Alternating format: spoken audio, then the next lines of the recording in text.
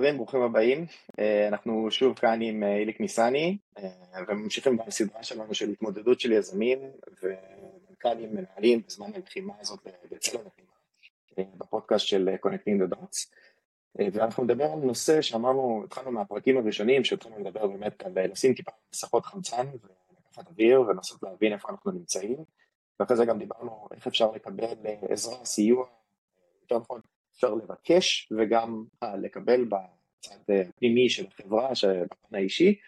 ואחד הדברים החשובים עכשיו זה, כשמסתכלים בתמונה יותר רחבה על מי אנחנו מתקשרים, ואיפה שבעצם איזה דאגנו לעצמנו בתור אנשים אינדיבידואלים, איך באמת לרתום את שאר החברה ושאר האנשים, שאנחנו לא מדברים פה רק על ישראלים, בסופו של דבר הרבה מאוד מהחברות שלנו הן גלובליות, ואיך מנסים לעשות טיפה הבנה גם בתוך החברה, איך אנחנו ממשיכים לתפקד. אז זה היליק, ברור כמה שוב. דני, תודה שוב על ההזמנה. אני שמח לעזור לכל מי שאפשר. אמן. ובואו באמת נפרק כאילו טיפה את העניין הזה של לגייס את שאר החברה לגורמים, ומי אלה אותם אנשים שאנחנו צריכים, בוא נגיד ככה, לגייס לסיטואציה, בסדר? ואני מתחיל תכלס מאינטראקציה אפילו פנימית של הפאונדרים, בסדר? נקרא לזה הקור, כי בדרך כלל זה מתחיל מאיזשהו וייב מסוים גם של כיוון שאנשים רוצים לעשות. אתה סיפרת גם על שותף שלך לצורך העניין שנמצא בכלל בחול, ואיך עושים את הדבר הזה, או מדברים שאתה שמעת גם לצורך העניין מהקהילה או מחברים. נכון, אז קודם כל, כמו בהרבה דברים אחרים שקשורים בדברים הקצת יותר רכים, נושאים כמו תרבות ארגונית והתנהגות ארגונית, בסוף הכל מתחיל במערכת היחסים בתקשורת ובהבנות בין ה-co-founders, ולכן אני באמת חושב שפה המקום שבו שניים או שלושה או שיש צריכים לנסות להגיע לסינכרון מלא ביניהם, הבנה של קודם כל מה שלום כל אחד מהאנשים האלה, ואיך אפשר לעזור אחד לשני ולהיות שם עבור השני. ואני חושב שבנושא הזה מישהו השבוע אמר לי את הביטוי over communicate. אני חושב שעודף תקשורת במקום הזה הוא טוב, לא עודף תקשורת תגיד ראית את כל הזוועות של התפתחות כמובן, אלא עודף תקשורת לגבי מה שלומנו ואיך אנחנו מרגישים ולמה אנחנו זקוקים אחד מהשני כרגע, כדי קודם כל שאנחנו נהיה עם המסכת חמצן שלנו ובכוח הכי חזק שאנחנו יכולים כדי להתגבר על המשבר הנוראי הזה. זה הדבר הראשון. הדבר השני אחר כך הוא לכלול בתוך המעגל הקרוב הזה את המעגל של חברי הנהלה, לבדוק מה שלום כל אחד מהם, לזהות מה הם צריכים, לראות באיזה מצב נפשי כל אחד מהם נמצא, ואיזה אתגרים תפעוליים יש לכל אחד. אני תמיד עושה הפרדה בין החלק המנטלי לבין החלק האתגרים התפעוליים היומיומיים. כמובן הסדר הוא קודם אנחנו עצמנו, אחר כך השותפים, ה-co-founders, אחר כך ההנהלה, ואז שאר העובדים. אני מאוד מסכים, אפשר לראות את זה. דיברת על העניין של ה-over communication, אני מאמין שצריך גם במידה מסוימת, זאת אומרת גם בשביל לרתום, גם בשביל להבין, איזשהו לוז, יש לנו שבוע, בוא נפצל את השבוע הזה לבאמת פגישות שהן קצת כנראה יותר over ממה שהיינו עושים ברגיל, אם היה לנו ביי וויקלי שלנו, אז לעשות את זה וויקלי, וגם ברמת נקרא לזה עדכון. אני גם ארחיב טיפה כאילו את היריעה, העניין של קומוניקציה, גם להגיד הרבה פעמים דברים שהם טריוויאליים ואנחנו יודעים וכולם יודעים, לשם להגיד את זה ולהגיע, חשוב. זאת אומרת, לעשות איזו פגישה, פעמיים בשבוע אפילו, של המנכ"ל של עדכון סטטוס. זה לא שאנשים בישראל לא יודעים איפה אנחנו נמצאים ומה קורה. אולי כן, אולי לא, כן? אבל עצם זה שבעצם המנכ"ל, או לא משנה אם זה אחד הפאונדרים, אם המנכ"ל נמצא בטיימזון שונה, או משהו בסגנון הזה, לנסות כן לסמכם לאנשים, יותר חשוב מן הסתם מהטיימזון שלנו, שנמצאים פה, כדי לעשות איזושהי תמונת מצב, כן, על מה קורה בחוץ, ואז כאילו איך זה משליך גם פנימה, וכמו שאמרנו, היעדים יותר אופרטיביים, העסקיים, מה שאנחנו רוצים להשיג, כדי כן להכניס את האנשים לתלם, כי אחד הדברים, כמו שאמרת בהתחלה, לדבר על איזה זוועות קרו, זה יש. אנחנו רוצים כן לעשות איזושהי הפרדה, נקרא לזה אפילו מנטלית, כדי לשמור על אנשים בפוקוס, כי בסיטואציה כזאת, המוח שלנו כל הזמן מתעסק בכמה רע, או איזה בעיות יש, או משהו בסגנון הזה, ואנחנו כן, אני מרגיש את זה, כל מיני דברים שקרו לי בחיים, שהמיקוד בעשייה, הרבה פעמים גם מנטרל את האלמנט הפסיכולוגי הזה של מר גורלנו, ואני חושב שזה מאוד מאוד יעזור גם באמת גם לפקס ולהגיד אוקיי, זה הדברים שאנחנו רוצים להשיג, אני יכול לעזור לך להשיג את היעדים האלה, לתת איזושהי מעטפת מסוימת, ולחבר את זה מן הסתם כאילו לאלמנטים של עזרה, כי אם אנחנו רואים משהו רחב שקורה בחוץ, ויש פה איזשהו וקטור שאפשר כן לחבר בין הנקודות האלה, ולהגיד אוקיי, מגניב, יש פה איזושהי עזרה חיצונית שאפשר לקבל, וזה המצוקה של הבן אדם כרגע, אז זה יהיה הרבה יותר קל לעשות את זה בעשייה, לא דווקא במצוקה אישית או משהו בסגנון הזה לדעתי. אנחנו נדבר גם על הנושא של חוסן ארגוני ואיך לוקחים את זה והופכים להיות חלק, כל הדברים האלה שאמרת, שהם מרכיבים מאוד חשובים בבנייה של תרבות כזאת בתוך ארגון. נדבר על זה בהמשך, אבל אני אנסה אולי לדבר על דברים מאוד פרקטיים שמבדילים הרבה מאוד פעמים אנשים אולי כמונו שהתגובה המיידית שלהם למשברים היא להיכנס לעשייה, לבין הרבה מאוד אנשים אחרים שהם לא כאלה. קודם כל, אני חושב שחשוב להבין, יש שני סוגים באמת של אנשים, אני מחלק את זה נורא בגדול, כן, יש כמובן הרבה יותר משנה. אבל יש אותנו, הרבה מהיזמים שהשכבו על הגדר וקפצו והתחילו להתנדב ולעשות וכל מה שרק אפשר, כי כמו שאמרת, כשאני עושה אז אני לא חושב על דברים אחרים, זה חלק מהרבה מאוד מקרים אפילו, חלק ממנגנון ההגנה שלנו. אנחנו being in the doing זה הדרך שלנו להתמודד עם המצב. אני חייב להיות יעיל, אני חייב להיות אפקטיבי, אני חייב להשיג דברים כדי שאני ארגיש שאני לא משתגע. זה אני חושב שהיה אפיין הרבה מאוד מהאנשים שאנחנו מכירים, ואולי גם אותנו, לא אולי, כנראה גם אותנו. לעומתנו יש הרבה מאוד אנשים אחרים שהסיטואציה הזאת גורמת להם לחוסר מיקוד מאוד גדול ולאובדן של שליטה על הסיטואציה ותחושות שהם לא מסוגלים לעשות דברים, או אפילו רגשות אשמה אם הם מנסים לעשות דברים, כי מה אני עכשיו אפנה אליו ואני אבקש ממנו שיכתוב לי יותר מהר את החתיכת קוד הזאת, הוא אשתו מתנדבת או סבתא שלו נהרגה בפתח תקווה, ברחובות, בווטאבר.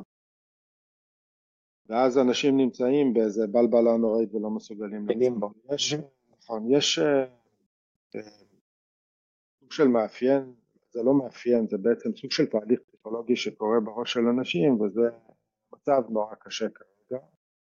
אני בשיתוק, אני מרגיש רע עם זה, אז אני לא מצליח לעשות שום דבר, אז אין לי שליטה על הדברים, אז אני מרגיש רע עם זה, אז אני בשיתוק, ואנשים נמצאים בתוך איזשהו לופ כזה, והלופ הזה הוא מוריד אותנו למטה, הלופ הזה מוריד אותם למטה באופן קונסיסטנטי, ולבוא לאנשים כאלה שהם בדרך כלל נמצאים בתוך החרדות שלהם והפחדים שלהם, והכאב שלהם, והכעס הנוראי שיש להם, והתסכול וחוסר השליטה, לבוא ולדבר איתם בצורה רציונלית על המצב הזה, זה לא, אתה יודע, there's nobody there, כאילו אתה לא תשכנע אותו ברציונליות. דרך היחידה להוציא אנשים מהלופ הזה ולעזור להם לזוז, היא לנקוט פעולה.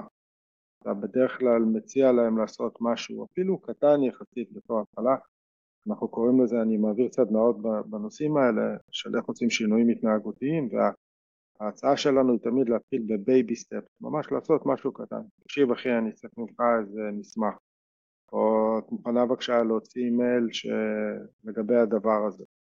והסיבה שבגללה אומרים לעשות את הדברים האלה זה כי אתה עושה צעד קטן, מקבל תוצאה שהיא תוצאה טובה. אתה מרגיש שעשית לה משהו בערך, אתה מרגיש שקידמת משהו, זה גורם לך להרגיש קצת יותר טוב. אתה מרגיש קצת יותר טוב, יש לך קצת יותר אנרגיה לעשות עוד פעולה קטנה. ואז אתה מרגיש טוב עם התוצאה, ואתה מקבל פידבק, אתה מרגיש יותר טוב, ואז אתה מצליח לצאת מהלולה למטה, ולהפוך אותה לאיזה מין לולה שהיא חוזרת ועולה בחזרה למעלה. והנקיטת הפעולה היא בעצם מעבירה את השליטה במוח שלנו מהמערכת הלימבית שהיא הגנתית אינסופית. חלוטין למערכת לניאו-קורטקס, שהוא החלק שאחראי על הלוגיקה, והוא מסוגל להכווין אותנו בצורה שהיא משרתת אותנו בצורה יותר טובה, וזה לא תהליך של זבנג וגמרנו, עכשיו תכתבי אימייל, עכשיו תוציא את זה, עכשיו תעשי ככה, אלא יש כאן כנראה תהליך שיקח כמה ימים, אולי כמה שבועות, ולפעמים כדי להביא בן אדם למצב נורמלי שלו, אולי לפעמים אפילו חודשים, כי הוא בטראומה, ואולי שנים במקרים נוראים של טראומה, אבל זה תהליכים שמוכחים ועובדים בהרבה מאוד אספקטים שונים בחיים. ולכן אני מציע למנהלים, קודם כל תדאגו שאף עובד לא יהיה לבד, אף אחד לא לבד, כל אחד יקבל את הפנייה הזאת עם המנהל שלו, תשאירו את האנשים שלכם, וממש אם זה אולי ירגיש לפעמים כמו מה... זה לא חייב להיות אותו בן אדם, זה לא אותו בן אדם שעושה את כל השיחות, זה לא אפשרי. להסביר את זה, ללמד את כל המנהלים לעשות, זאת אומרת, קודם הפאונדרים להנהלה, והנהלה אחר כך למנהלי הביניים ולמטה, אבל להכווין אנשים, להתחיל להכניס אותם לפעולות קטנות, זה לא יהיה בזבנג, אתה לא תבוא למישהו שלא מתפקד ותגיד לו, בוא תשלח מייל או בוא תעשה את שלושת הדברים האלה והוא יהיה מחר בסדר, זה לא. אבל תתחילו להזיז אנשים לנקוט פעולה. כן, אז אני כן רוצה להתייחס רגע ולפרק עוד איזשהו אלמנט שאתה אמרת, כי זה פשוט התלבטות ששמעתי, גם התלבטות שהייתה לנו, אבל גם התלבטות ששמעתי מהרבה מאוד אנשים. בייבי סטפס, אני זורם לחלוטין עם הצורה להוביל בן אדם אחד על אחד, אוקיי? רק אותו עובד שנתת את הדוגמה הזאת, של בוא תשלח את המייל, בוא תעשה את כאילו כזה. האם לעשות את העניין הזה של אני מצטער להגיד, המונח להיות שיט אמברלה ולא לספר באמת כאילו מה גורלנו ומה הסיטואציה, ואז המנכ"לים, הפאונדרים מנסים מאוד מאוד לגונן אנשים ולתאר שהיא תמונה ורודה, או דווקא לתת זה המציאות, כאילו צריך לעשות שינוי תקליט, אנחנו נמצאים פה באיזושהי סיטואציה שיכול להיות שהיא תימשך הרבה זמן, כנראה שהיא תימשך הרבה זמן יחסי, אתה יודע, לא ימים, אלא יכול להיות שזה יהיה חודש, יכול להיות שזה יהיה יותר, לא אומר כאילו מן הסתם שחודש נוראי, אלא בסיטואציה מסוימת, והרבה אנשים מנסים לגונן. והשאלה היא, האם כאילו באמת זו סיטואציה נכונה לגונן, לא לספר יותר מדי, לטפטף לאט לאט או דברים בסגנון הזה, או דווקא לעשות באמת איזושהי החלטה של עכשיו הנה שינוי תקליט, ועשו את זה בכמה מלחמות, אני לא אכנס עכשיו בכל מיני פירוט ודברים, בחיל האוויר במיוחד, או בכל מיני סיטואציות כאלה של לתת כזה זט על הפנים ולהבין, אנחנו נמצאים במציאות שהיא טיפה שונה, אפילו שונה מאוד, צריך עכשיו רגע לעשות, ואז את כל האנשים שבאמת נכנסו לבית, כמו שאמרת, נכנסו לימבו, לנסות להחזיר לתלם. מה הדרך יותר נכונה שראית ברמת המימוש? אני חושב, יכול להיות שיש פה כל מיני דעות שונות, אני יכול להציע את הדעה הפרטית שלי במקרה הזה, ואני לא חתנתי מלהרגיש שאני מומחה בנושא. אני חושב ואני אחזור על אותו משפט שאמרתי בזמנו, כשעברתי עם חברה בשם רותם קציר, שאז הייתה HR בפיקנגו, עשינו פודקאסט, איך בשבוע הראשון שהקורונה פרצה והתחילו לשים מסכות, שנינו עוד ישבנו לבד במשרדים הריקים של פיטנגו והעברנו את זה, ובנינו איזה מין וובינר כזה של 12 כללים לפיתוח חוסן ארגוני. מצגת שדרך אגב אני מציע לכולם להסתכל עליה, כי אני חושב שהיא תהיה מאוד רלוונטית, נדבר עליה בשיחה הבאה שלנו. אחד מהדברים שדיברנו עליהם היה תקשורת אופטימית אבל ריאלית. ואני חושב שאף אחד מאיתנו לא היה רוצה שאנשים ימרחו אותו. האנשים שאנחנו מעסיקים בתעשייה שלנו, הבולשיט מיטר שלהם הוא רגיש, ובטח בתקופה כזאת, ובטח כששומעים מיליון ניתוחים והפחדות ותרחישי מה יש לכולם בראש, כולם יודעים איך נראה דרך אגב התסריט הכי גרוע. אז אני חושב שבמקרה הספציפי הזה הייתי משתדל להיות מאוד ריאלי, כן לדבר על זה שחברים יש אתגר מאוד גדול, החברה שלנו לא מאוזנת פיננסית, אנחנו לא עצמאים, אנחנו תכננו לצאת לגיוס, אנחנו חשבנו על צעדי התייעלות, אנחנו רוצים לחשוב איתכם ביחד על צעדי התייעלות.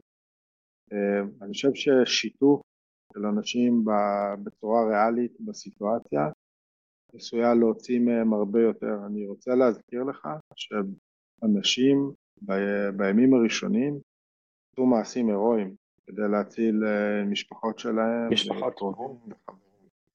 וזה להבדיל אלף הבדלות, אנחנו לא חיים פה, לא נלחמים על החיים שלנו, אבל הרבה עובדים ירגישו שאולי הם נלחמים על החברה שהם עברו לבנות, ועל המוצר שהם עברו לבנות, ועל מקומות העבודה שלהם, וכן אפשר לגייס אותם בצורה מאוד עדינה, כי כמו שאמרתי, זה ממש לא אותו דבר, אבל כן אפשר לגייס אנשים, לא צריך להשתמש במונחים של חברים, אנחנו פה במלחמה בחברה, וקרב הישרדות החברה וכאלה, אנשים מספיק אינטליגנטים, אנחנו כולנו שכרנו אנשים מאוד אינטליגנטים לעבוד, הם יודעים ומבינים את ההשלכות, הם בטוח יבינו שכמו שהם התגייסו במקומות מסוימים, עכשיו הזמן להתגייס ולהילחם, קורא לזה אין להילחם עוד פעם, אתה רואה, זה כנראה הז'רגון של כולנו, זה טבוע בנו. זה כנראה טבוע בנו. עכשיו, אתה יודע מה, אולי זה בסדר אפילו להגיד, אנחנו נלחמים על עוד בית שלנו, כולנו, כל מי שעובד בחברה זה הבית שלו, בבית שהוא נמצא בו, בערך אותו מספר שעות, כמו שהוא נמצא בבית השני שלו עם המשפחה, גם סוג של משפחה, ועכשיו נלחמים ביחד כדי שהחברות יצליחו. אני חושב שזה כאילו גם, אם אני פותח את זה ועולה טיפה יותר למקרו, המלחמה הזאת על החברה, ואתה ואני דיברנו על זה, זה גם סוג של קיום בעצם של האקוסיסטם, כי כל העניין של נפילה של חברות, ושוב אני הולך למצב קצת דומסדיי לחברה, זה יכול להיות איזשהו סנובול אפקט בסופו של דבר, שחברה אחת נופלת, השנייה מסתמכת על ביזנס בצורה כזאת או אחרת, זה השפעה שהיא כאילו באמת כמו גלים, אקו, נקרא לזה, שבאמת יכול להשפיע, אז כאילו זה לא סתם, אם אני יוצא מהפריזמה של הנה זה החברה שלי והמחלה שלי וככה וככה, ומרחיב את זה באמת למשהו שהוא נקרא לזה propagating effect כזה, לא יודע אפילו איך אומרים פרופגציה בעברית, אבל כזה, אז זה מאוד מאוד משפיע, וזה ישפיע עוד על תודעה, ואם פתאום יתחילו לראות עכשיו הרבה מאוד קריסה כאילו באמת של סיטואציה, והיא כן לעשות, כאילו כן, חברות כנראה ימותו בגלל הדבר הזה, עצוב לי להגיד, אבל זה המציאות, אז כן, זה ישפיע, אז בגלל זה אנחנו צריכים להסתכל על הפריזמה ההפוכה של להיות מאוד מאוד ריאליים ופרקטיים לדעתי, ולפחות בסיטואציה הזאת לעשות החלטות רציונליות, ודווקא באמת כאילו להיות רספונסיביים ואמוציונליים, וזה כאילו מן הסתם הדבר הטבעי והקל של כל בן אדם לעשות, אז זה הגיוני, זה אנושי. כן, שוב, זו סיטואציה לא פשוטה, ואני חושב שהרבה דברים גם נקרא לזה יעלו גם באלמנטים האלה של דוגמאות של איך לרתום את הצוות משיחות. בסדר, ומלנסות לפתח את זה, ונקרא לזה out loud thinking, ביחד שאפשר לעשות גם, שוב, אנחנו מציעים כאילו את, נקרא לזה, שירותנו האנושיים, אבל אני מאמין שאפשר לעשות את זה גם עם יזמים אחרים, או עובדים אחרים, וכמו שאמרת, נקרא לזה, הנהלת בחירה, או משהו בסגנון הזה, ולשתף. ואני מאמין שכמו שאמרת, עובדים איתנו, ואנחנו הבאנו איתנו אנשים חכמים, אינטליגנטיים, הגיוניים, יהיה להם משהו חכם להגיד, ומניסיון, והרבה פעמים אפילו באמת לאנשים יש הרבה יותר ניסיון מאיתנו, וזה לא פסול. אני רוצה להציע עוד טיפ קטן, אני חושב שבתקופת הקורונה הרבה מנכ"לים ויזמים גילו שיש להם שותף או שותפה מאוד חזקים בדמות מנהלות ומנהלי המשאבי אנוש בחברה. אני חושב שזה הזמן יותר מתמיד לכלול את הפונקציה הזאת או את האדם שממלא את הפונקציה הזאת במעגל או במטבחון הקרוב ביותר, יהיה להם מקומות, ואני מאוד חושב שבזה נשים הן הרבה הרבה הרבה יותר טובות מאיתנו, ביכולת להפעיל אמפתיה, לשלב אמפתיה, ואני לא מתבייש להשתמש במילה אהבה, זה הזמן להשתמש באמפתיה והרבה אהבה בכל דבר שאפשר, בכל תקשורת, בכל שיתוף, הדברים האלה יעזרו להזיז אנשים הרבה יותר מכל טיעון לוגי, מייל, הסבר וכל דבר. אני מאוד מסכים. בכל מקרה, כדי כן לסגור את הלופ על הנושא, אז נשמח קודם כל לשמוע אם יש לכם עוד התלבטויות, דברים שאתם רוצים להעלות. אנחנו דיברנו פה על נושאים מאוד מאוד כלליים, ואפשר כאן להיכנס למקרים נקודתיים יותר של יש לי בעיה כזאת עם בן אדם שהוא מגיב ככה, ומה אפשר לעשות, ובאמת שיחת ארבע עיניים שאפשר לעשות גם איתנו, וגם אנשים אחרים כדי טיפה לחלוק מניסיון ודברים כאלה. אבל כן, בסופו של דבר, כמו שאמרת, הדבר הזה צריך לחלחל, זאת אומרת, זה צריך להתחיל בעצם מקבוצת היזמים, היזם, זה יכול להיות גם יזמת בודדת או משהו בסגנון הזה, ולחלחל להנהלה, כי אנחנו לא נספיק לדבר עם כל האנשים.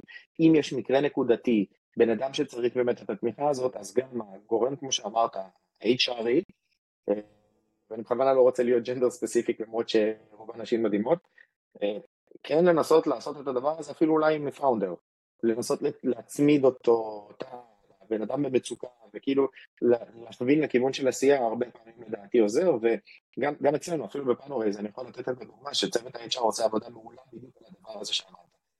לדבר עם אנשים, להיות אוזן קשבת, להעביר באמת את המסר, לחבר בין הנקודות, כי כנראה אולי גיוס זה לא הסיטואציה הכי משמעותית כרגע שאנחנו מתעסקים, ואני מדבר לפחות בשבועות הראשונים, אז יש אנשים שיש להם הרבה סקילס, soft skills, אנשים שבאמת יכולים לבוא ולעזור לנו בתור הנהלה, נקרא לזה, לחלחל את המסר וגם להעביר מסרים מבפנים, שאולי לא היו מספרים לאחד הפאונדרים או לאחד המנהלים. אני חושב שזה מאוד מאוד חשוב לבוא ולנצל את הסיטואציה הזאת. ושוב, תודה רבה שהצטרפתם. היה נושא באמת חשוב לדעתי להעביר, איך יותר מנקדים את החברה ומגייסים אותה באמת לעבר אותה מטרה שאנחנו הגדרנו כדי לעשות ב-doing ולא להיות ב-worrying, ובאמת פרק הבא אנחנו נדבר קצת יותר על החוסן המנטלי, החוסן של החברה, החוסן באמת להמשיך לתפקד, ואם יש לכם עוד איזשהם תהיות, דברים שאתם רוצים לדבר עליהם, או נושאים שאתם רוצים לפתוח, אנחנו נשמח לשמוע, ולא אלינו, כמו שאמרתי, גם אם אתם צריכים עזרה, בשמחה נשמח לעזור גם לבוא ולחבר, ולהיליק ממש תודה רבה שוב. תודה אדוני. שקט.